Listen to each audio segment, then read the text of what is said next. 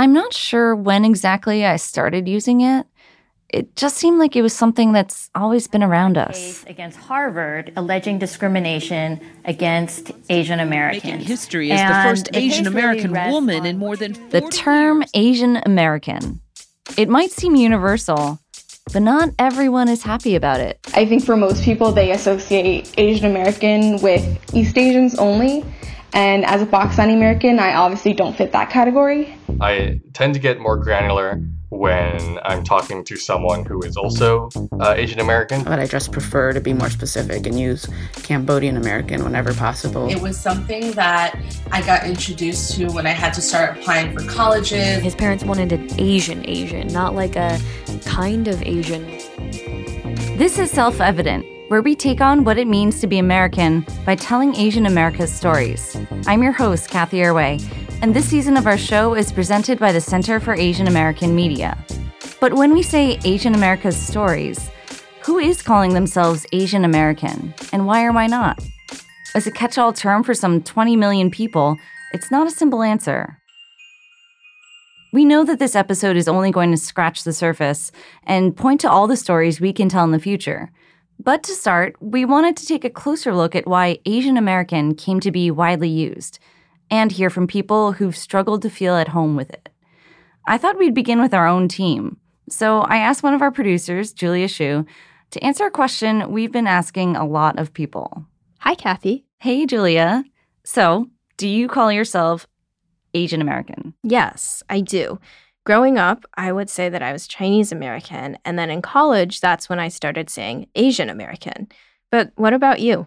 So, I'm okay with it, but I'm mixed. So the way I see it, it's like I have one Asian parent and one American parent. So it feels like an actual literal description to say Asian American. Yeah. You know, it feels perfectly comfortable now, but it's something I've really grown into over the course of my life, being half Taiwanese. And that's not something that people immediately recognize when they see me. You know, people have all these preconceptions about what mixed race looks like. And, you know, that's not true. But you know, I've been involved with a lot of mixed race groups and Taiwanese American groups and Asian American groups. And I've written a book about Taiwanese food, and I studied Chinese when I was studying abroad in Taiwan too. So, wow. Yeah, that's really impressive. And if anything is proof that looks don't mean anything, I don't know any Chinese, and both sides of my family are Chinese American. Right. I mean, so it's something I'm proud of. It sounds like Asian American identity is this thing that through your career you've really claimed. For me, it's partly that I have family members who are active in the Asian American movement. Oh. My uncle was a young activist in LA, and he grew up to become a lawyer and worked on the Vincent Chin case. Oh, wow. Vincent Chin? Yeah, it was a huge deal. Yeah, so for anyone who doesn't remember the details, he was a young man who was murdered by white men who thought he was Japanese. Yeah. But actually, he was Chinese American. And it was a huge turning point for the Asian American movement. So it was 1982 in Detroit, and there were all these auto workers who were upset about competition from Japanese cars. Frustrations out on this 78 Toyota. People in Detroit were actually like smashing up Japanese cars. They were so angry. Combat is never more real and symbolic at the same And the white time. men who killed Vincent Chin yelled that he was the reason they were out of work. And then they beat him to death with a baseball bat when he was celebrating his bachelor party. Oh my God. And didn't they have multiple trials? So at first, they pled to manslaughter. And then activists, including my uncle, led an effort to prosecute them for violating Vincent Chin's civil rights. So that was a hate crime. And the result of all of these trials and what made people so angry is that they never served any prison time. They just paid a fine. Oh my God. Yeah, so there's lots of cases in history of different Asian groups being pitted against each other, especially Japanese and Chinese Americans being forced to compete. But in this case, it really didn't matter. And the message was anyone Asian-looking is in danger because white Americans don't care about your ethnicity. They just assume that you don't belong. It was a huge reminder, too, for all Asian Americans that it's really important to have a collective voice so that you can respond to injustice. So, case in point, now my uncle, Stuart Kuo, is the director of Asian Americans Advancing Justice in LA, and it's this nonprofit legal aid civil rights organization. So I decided to call him and ask about when he first started hearing the term Asian American. I was at UCLA at age 18, and I think there was a sense of having Asian American studies rather than just Chinese studies. So I adopted kind of an Asian American viewpoint pretty early on. I think the civil rights movement was the key movement that moved me. Later on, I read how the immigration law was changed in 1965, and the discussion was very much about civil rights. And so I realized that the African American-led civil rights movement had a direct impact on Asian Americans. Wow. And so Kathy and I were actually just talking about your role in the Vincent Chin case. How did you take it when the murderers got off with no prison time? Well, I was certainly angry at the outcome. It wasn't unexpected, unfortunately. I felt that we needed to build the strongest, biggest civil rights organization possible. We weren't able to go to the Detroit or the Cincinnati courthouse on a continuing basis. I think if we were able to have more presence, then people would pay more attention. So you mean like just having the resources to travel there might have made a difference? Yeah, we didn't have money to hire somebody to go to these places, so that was a problem. And so now that you've spent decades organizing, raising money, like building power for Asian American communities, what's been the biggest challenge? Well, I always thought that Asian American was both a movement and a practical coming together, because there were so many different ethnic-specific histories and cultures. You had to bring it together in some way without losing the specific identities.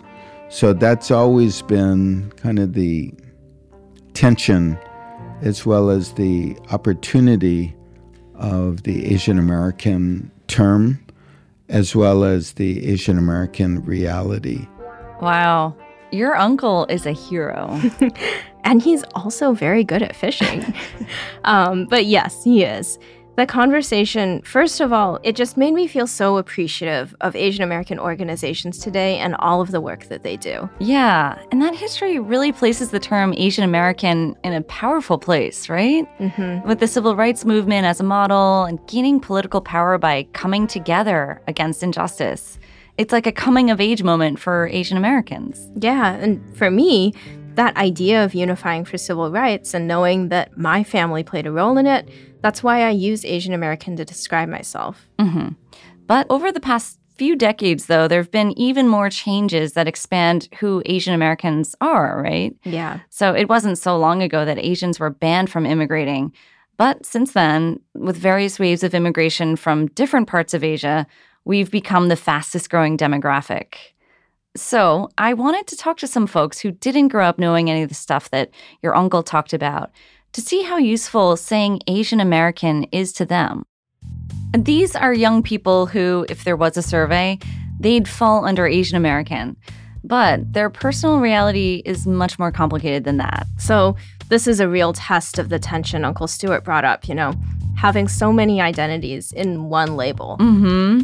The first person I talked to is coincidentally also named Julia. Oh, okay. And she's Julia Arcega, and she's a 22-year-old, and she was born in Manila, but moved to California with her family when she was just 5.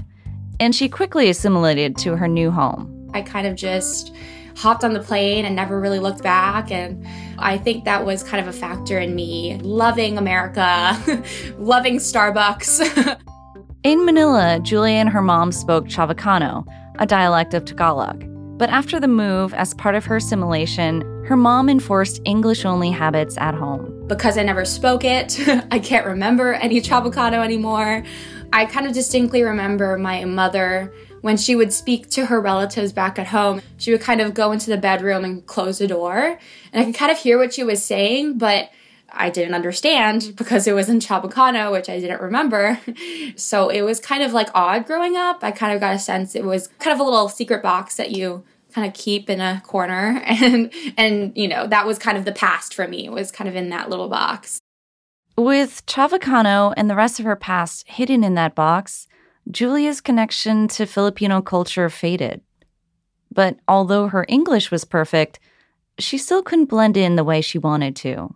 I always really thought, you know, the fair-skinned, blonde hair, blue-eyed kind of girl was just so beautiful. And I really wanted to embody that kind of beauty. But of course, I couldn't because I'm just not that skin tone. And that was such a huge struggle for me.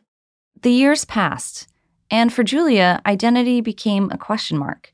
She felt distant from Filipino culture, unsure how to reclaim something she left behind so long ago. Until one fateful day when Julia was a sophomore in college and her boyfriend dumped her via Facebook Messenger. It was finals week. I was crying my eyes out in my books, and I was like, I need to find something that'll help me stop crying because I need to study. And I can't study with tears in my eyes. So I was kind of looking around Spotify. I was like, okay, like I have to listen to some happy music, right?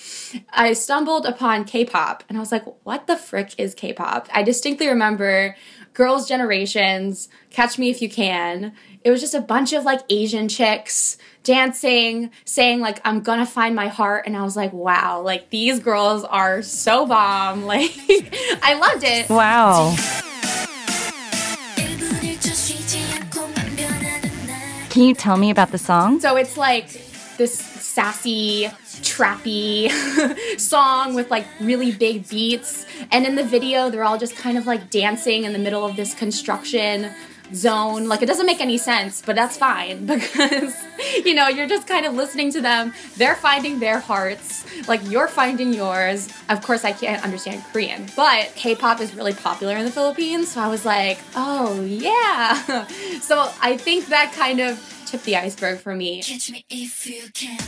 Okay, so how do you make sense of that? Like, you're not Korean or Korean American. So why do you think that this was such a big moment for you? I think it was such a big moment for me because it was so different. Like, it was nothing I had seen, you know, and it was just, I think it was such a vague tie to anything, you know, Asian, really. So I think I just kind of embraced that. And ever since then, I've found like a K-pop community here. I go to K-pop events. And when I'm there, like, it's not just Asian Americans. It's like people of all colors just kind of like gathering around and enjoying K-pop for what it is. But I do also see a lot of Asian Americans. I think that's one way that I've kind of got my start, like feeling around my Asianness and embracing it for what it is. Yeah. Your Asianness. Yeah. So do you say that you're Asian or Asian American now? I'm still kind of grappling with that. You know, I kind of struggle with saying like, I'm Asian American, just because when I introduce myself to people, they say, oh, where are you from? And I kind of give the long-winded answer of, I'm from Los Angeles, but I was born in Manila. So I do like to identify as I was not born in this country. This is why I'm this color. So you don't have to do the follow-up of like, what's your ethnicity? Mm-hmm. And what about Filipino American? I mean, I always kind of like shy away from those labels. I don't think I would ever say that out loud or ever introduce myself as a Filipino American. Like, I just feel too disconnected to the Philippines in order to just comfortably take that label. So do you know more Korean now than Chavacano because of K-pop? Probably. Which is kind of like a weird thought. But yeah, probably. So that's where Julia's at now. Not saying she's Asian American or Filipino American, but just exploring her Asianness and figuring it out. Now I feel a great need to go listen to some Girls' Generation. Right? Can we just play K-pop the rest of this episode? I don't know if we can afford the fees for the music. All right, fine. I do want to add that Julia sent us an email after this interview, noting that as she's gotten into K-pop more, she's been thinking about the emphasis on milky pale skin, double eyelid surgery, colored contacts, which a lot of people see as a way of mimicking white or Western beauty. So she said while K-pop is still the world that made her appreciate her Asian features, Now she's hoping for more darker skin representation, as in more Asians who look like her. Yeah, that's a really good point. I mean, I feel like her story is such a powerful endorsement of representation because it's true. Like, K-pop stars actually look a little bit different from Julia in some ways, but still, seeing Asian women as these glamorous, badass stars was a huge change for her. It shows how collective Asian identity still can make a difference, even outside political activism. Yeah, and on the flip side, though, collective identity doesn't always work when people don't see themselves represented in the group. So next, I wanted to bring up this comment from Maha Chaudhry. She's Pakistani-American, and she was one of the voices that you heard from the start of the show. I think the only time I've really self-identified as Asian American is on government forms. I think for most people, they associate Asian American with East Asians only, and as a Pakistani American, I obviously don't fit that category. I also stray away from using the term South Asian. I'm super aware of the sacrifice my grandparents made when they migrated from India to Pakistan, and I want to honor that sacrifice by being really open about my Pakistani identity. Wow, yeah, I can definitely second her statement about people associating Asian American with East Asians only. Like, if you've ever been to an Asian American studies class, a huge part of it is just Chinese American history. Like, you've got the Exclusion Act, the Gold Rush, the railroads. So as a Chinese American, I get to feel included, but that's a focus that overlooks so many other identities. For sure. And that criticism could be made of Asian American organizations or Asian American media stories. Yeah. And it all goes back to what your uncle said about the tension of having so many groups in one term. So since Maha brought up government forms, for the record, Asian American doesn't appear on the US Census. You'd actually see all these individual boxes for Asian Indian, Chinese, Filipino, Japanese, Korean, Vietnamese, Native Hawaiian, Guamanian or Chamorro, and Samoan. And then you get these two other boxes that say other Pacific Islander or other Asian. Other Asian. Yeah. Actually, I would check that one. Yeah, and then there's a space where you can write Taiwanese American mixed race show host. There's space for that. This is obviously, it's this huge range of people, and that level of detail is unique to the census. It's taken a long time to get all of those different identities listed out, and plenty of forms just say Asian. Like, one example is if you remember doing a job application, you know, there's that survey at the end that says equal employment opportunity, where they ask, are you a veteran? Do you have a disability? And that one, it just says Asian. There's just one box. So this is like such a huge range, and it shows how much variation there is just in filling out forms. Yeah. And of course, none of that, not even with the more specific categories like in the census, can account for class or religion or the other millions of factors that give Asian Americans unique backgrounds and identities. And then by default, when we erase those things, it means applying the same Asian immigrant myths to everyone. Yeah, like the story that we came here for a better life. We study really hard. We work really hard. We're good immigrants. Some good students, yeah. And actually, that's something that really turned off the next person I spoke with from calling herself Asian American at first.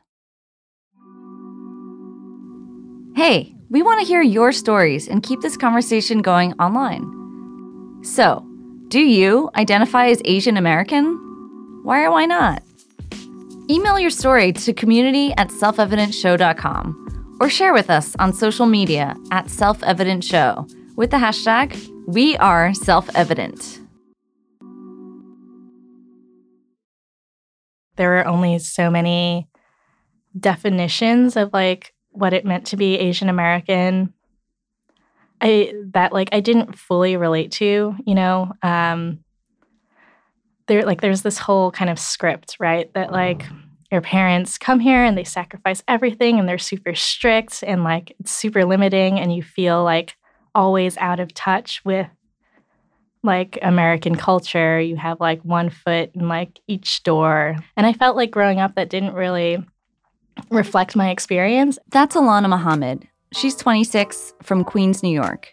Her parents immigrated there from Guyana, and she describes herself as Indo-Guyanese because generations ago, her South Asian family immigrated to Guyana. And there was a lot of racial and cultural mixing there. Like, for example, she said she would celebrate Christian and Muslim holidays. And as a young kid in Queens, Alana was around a lot of other Caribbean families who understood that. But as she grew up, she started getting bused to a different school. There were 2 other Black kids on the bus and then 1 Indian girl. So we'd be on the bus, like, having a good time. But then, once we get off the bus, and we kind of, like, self-segregated somehow. And, like, I remember once in middle school, there was, like, a culture day type situation where you had to, like, bring in a dish from your, like, culture. And so I brought in some bacon saltfish. Wait, sorry to interrupt, but what is bake and saltfish? Okay, so bake is this type of round bread, and it's puffy, and saltfish is pretty much what it sounds like. It's fish that's been cured with salt and rehydrated, and then it's cooked with onions and other spices, and you eat these things together. That sounds really good. Mm-hmm. And actually, Alana told us during our interview that she wrote an essay about bake, and the teacher crossed it out and wrote the word bacon instead. Oh. And of course, Alana's family doesn't eat pork. Oh. So it's funny, but it also sounds like just such a classic immigrant food moment. I know, right? So when Alana brought this to class, kids weren't really into it. My Indian friends were like, sure, but no thank you. And so, like, I had this, like, whole bowl of, like, saltfish with, like, all these bakes, and then I, like, boarded the bus back home, and all of a sudden, all the kids who were, like, familiar with the Caribbean were like, oh, you have saltfish? And they just, like, dug in. So growing up, Alana identified on this cultural level with her Black Caribbean classmates, but knew that everyone saw her as Asian American. And she was starting to feel really resentful of the assumptions that came with that, like when she felt forced to put Asian American on college applications. They always ask you that question, like, what's your race? And I always had to check Asian American, even though I felt like it didn't really describe the way I was brought up or the cultural values of being Guyanese. There's a lot of kind of, like, talk of respect for parents in this, like, kind of, like, slavish way. There's, like, all this repression. There's all this kind of, like, dedication to testing and things like that. But that seemed like such a small part of what Guyanese culture was to me. The disconnect between being seen as Asian American and not feeling that way grew even wider for Alana when she went to college at the University of Massachusetts Amherst. Away from the relative diversity of her New York childhood, college was a painfully white environment. I remember it was like the first week of classes, and this girl I did not know who lived across from me in the dorms, she kind of just burst into my room. I didn't know her at all, and she just looked at me, grabbed me, pulled me into her room, and was like, sat me down in front of her computer. And she went, oh, do my marine biology homework. You look smart. You know, when we talk about otherization, it can sound like just a word, but once you, like, don't feel like yourself, you kind of, like, lose your identity. For me, it just made me so depressed. I think at one point I was, like, hanging out with these, like, bad kids in their dorm. They were blasting music and drinking beer. And I had to go see, like, an alcohol counselor. And there's, like, this survey that they make you fill out. And one of the questions was, like, are you depressed? And I was like, maybe I can say it here. Because it was just me and the computer. I didn't understand that, like, the answers would be fed to the alcohol counselor. And there was, like, one that was like, do you, like, think about killing yourself? I quietly checked the box, yes. She called me in, the counselor, and was like, are you okay? And I had to, like, do this whole thing where I had to, like, publicly admit all these feelings.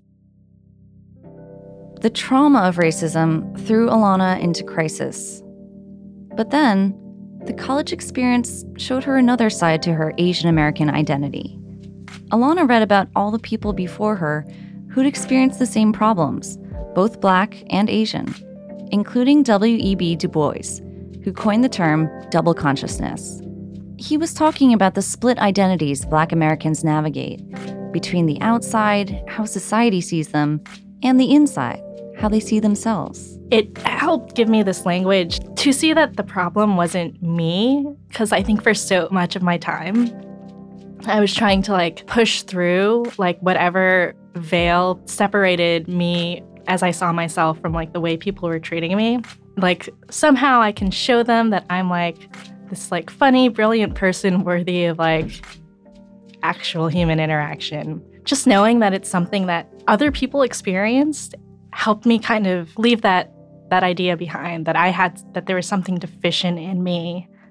It was so strange. Like I saw all this material as kind of like a lifeline. Like I was clinging onto it for like ways to explain what I was feeling and ways to kind of like deal with what was happening to me. That lifeline, learning about past civil rights activists and organizers, and feeling the connection between Asian Americans and other people of color, was what finally made Alana comfortable with the term. I identify much more loudly as Asian American than I did, I think, before. I was doing it kind of resentfully. But I still like to specify that, like, I'm, like, Indo-Caribbean, because I feel like it's just important to acknowledge that just because you don't come, like, straight from, you're not, like, directly descended from Asia doesn't mean that, like, you're not Asian American. And so it's, like, important to acknowledge, like, the diversity of experiences. In some ways, it's not up to us, but it's like, what do we do with this label that we're given? So, Julia, what do we do with this label that we're given?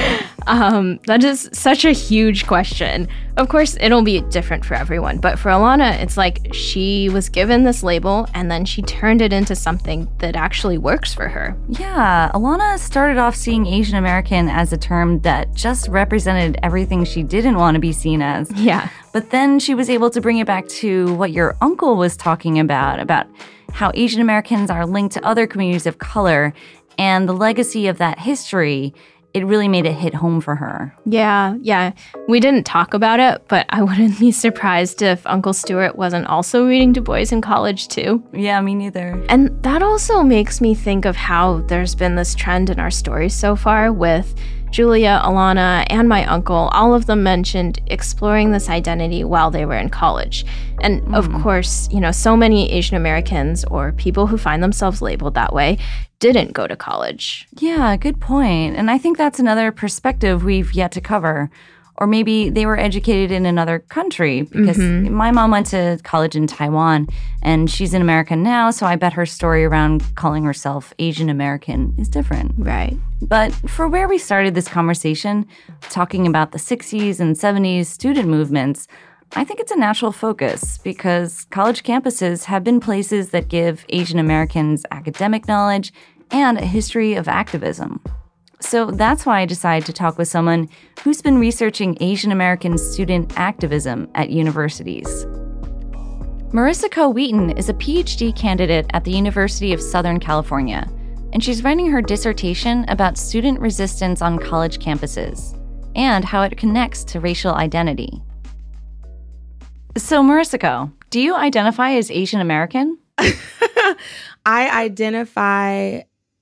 Yes, I identify as Asian American more politically than racially. I am ethnically mixed with Japanese and African American. My experience is one of a Black American. I certainly identify politically with the Asian American term in terms of its political history, but I don't proclaim to have that experience racially. I see. Tell me a little bit about what it was like growing up and how that's affected your take on this. So both of my parents are actually Black. My mom is half Japanese. And so my grandma is from Sendai, Japan. She, was an immigrant here. She came here after the war. And so I grew up with her in the house until I was about 13, 14 years old. Outside, externally, like I really lived the experience of a Black American. But I would say that when it comes to a lot of my values, a lot of the ways that I was raised, my grandma had a huge influence. A lot of the microaggressions that I've experienced have been oftentimes related to being part Japanese, or because of the fact that I don't racially look Japanese, I oftentimes hear really problematic statements about, Asian people, and have to oftentimes decide, am I going to respond to this or am I just going to let it slide? What is my position in all of this? I always tell the students that I'm working with that I'm sort of like an insider, outsider researcher, right? Like I'm a part of the community. I'm in solidarity. I have a familiarity and relationship to this work, but I'm an outsider in the sense that I never was really engaged as a student in Asian American activism. So not something you participated in yourself when you were an undergrad. But now as a grad student in your research, would you say that Asian American students are more or less politically active? That's actually what I'm trying to explore. It's really hard to compare whether or not a community is more or less politically active. And the reason for that is because resistance and organizing and activism it can look so different, right? Like me asserting that my name is used properly to a tenured professor, that could be seen as very political, right? And also the traditional route, right? Like coming together as a community and protesting in front of the administration building. Asian American students oftentimes feel very challenged with how to situate themselves in the discussions about race. Because we don't teach Asian American history the way that we should in schools, there's sort of a detachment to the history. What do you think is something that we should know or should be teaching? I think it's just really important to talk about a lot of the ways that Asian Americans have been involved in other movements. We are so interconnected to every other community, right? Like we are a community of immigrants. We experience a type of racialization that is not the same by any means like African Americans, but similar to the one-drop rule, when you think about the way that Blackness is treated and othered, that anti-Asian sentiment is very similar in the way that we don't blend in when we stand in a crowd, right? Like that perpetual foreigner idea is still so pervasive. Right, and that experience of being othered can be unifying just as a means of survival. But we're also hearing that Asian American history and identity have been dominated by East Asian voices. Like Maha, one of our listeners, she told us that she always says Pakistani American instead of Asian American for that reason.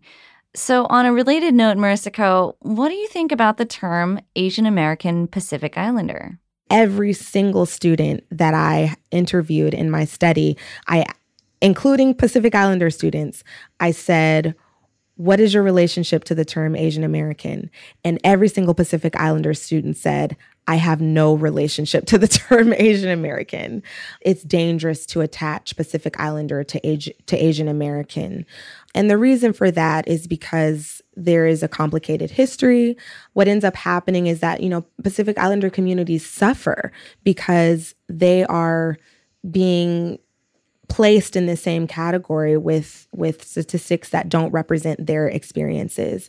They're indigenous communities. It's impossible to place them in the same category. Oftentimes when we say API, we're really talking about Asian in the same way that, Desi Americans might say, when you're talking about Asian American, you're really talking about East Asians. You're not talking about us.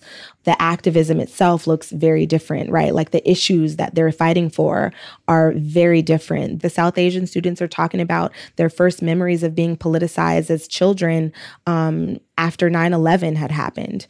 And Southeast Asian students are talking about doing tremendous work within communities around refugee experiences. Mm-hmm. Your research really echoes this broader movement to change the conversation around diversity to be less simplistic and more specific.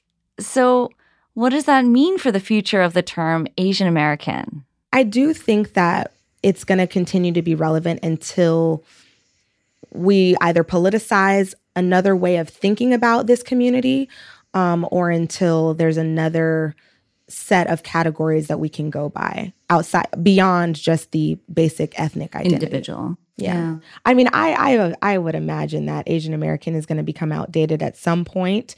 It's just too broad, right? It's too broad. There's way too many languages and cultures and histories and all that stuff under this umbrella. And that's not to say that Latinx and Black don't also have very diverse communities. But of course, those have different relationships. And so I'm not sure. People still use Oriental, which I find fascinating. Yeah. We were just saying, when we were brainstorming, that it's still on a lot of food things, Oriental flavor. Yeah. I think my grandma still uses that term. It's a generational thing, right? Like we didn't stop using Negro or, colored until we had a different politicized term to replace that. And so I'm not sure. I'm really interested to see what terms will become popularized. Yeah, I guess we'll have to see. I do have to mention that maybe like a couple years ago when Latinx, the gender neutral aspect became a thing sort of like in academic spaces, there were a ton of my family and friends and people who were like sort of close to me who were like, oh, that term that's never going to get caught on. Like, that's not, no one's going to say Latinx. And now I just find it interesting that it's actually becoming normalized. And I'm so happy because it shows that when you do come up with something, with a term that has purpose, that has political sort of meaning, and that people can understand how it tangibly affects people's lives, that we do adopt them. But the things that don't catch on are the ones that don't have that same substance. So, Julia, does this affect how you feel about saying Asian American now? Do you think it's too late to choose an easier topic for our episode? I kind of think that ship has sailed. Well, to be honest, the weird thing is that I've wanted to work on an episode like this for a long time. Before Self-Evident existed, I used to write down ideas for what I would put in it. But when it comes to actually trying to pin it down, it's so much harder because there's no way to really cover everything. I know, but despite that, I think there are some common truths underneath the term Asian American that we were able to look at through these stories. The first being the history of the term and how it came from a necessity for unity, for Asian American civil rights inspired by other activists of color. And for a lot of people, there's still a need for Pan-Asian community and belonging. And whether or not you find that in K-pop is up to you. Right. But this is what laid the groundwork, I think, for us to talk about Asian American representation in media, in Asian American politics, and even Asian American podcasts. Yeah. And at the same time, we have plenty of evidence that the same picture of Asian America that we've had for so long isn't accurate anymore. Like in Alana's case, the label Asian American at first was defined by other people and their stereotypes, or for Maha, by exclusion. Exactly. And just to echo Marissa Ko, it's the substance behind the label that matters. Mm-hmm. So we need to redefine what Asian American means for ourselves. And my guess is that saying Asian American will keep some of the old meaning, but gain all these new dimensions from the voices that we're hearing today. And that's why we have to keep asking people and sharing their stories. Because I think that when we have a more honest and full picture of the Asian American experience, that's when we can start to really think about what we need in the future. Yeah, I still have no idea what that new term might be, but it sounds like we just have to keep listening. What you described, though, is really the work of a lifetime. I know, but luckily we're not the only ones doing it. And at the very least, we can do more stories about this in the future. Yes, I'm on board with that. Thanks so much, Kathy. Thanks, Julia. Next time on Self-Evident, one man's mission to reconnect with his parents changes how he sees himself and his heritage forever. And whenever I have company around them, I see they're charming and funny and decent people. And then we eat, and it's silence, and I wonder why.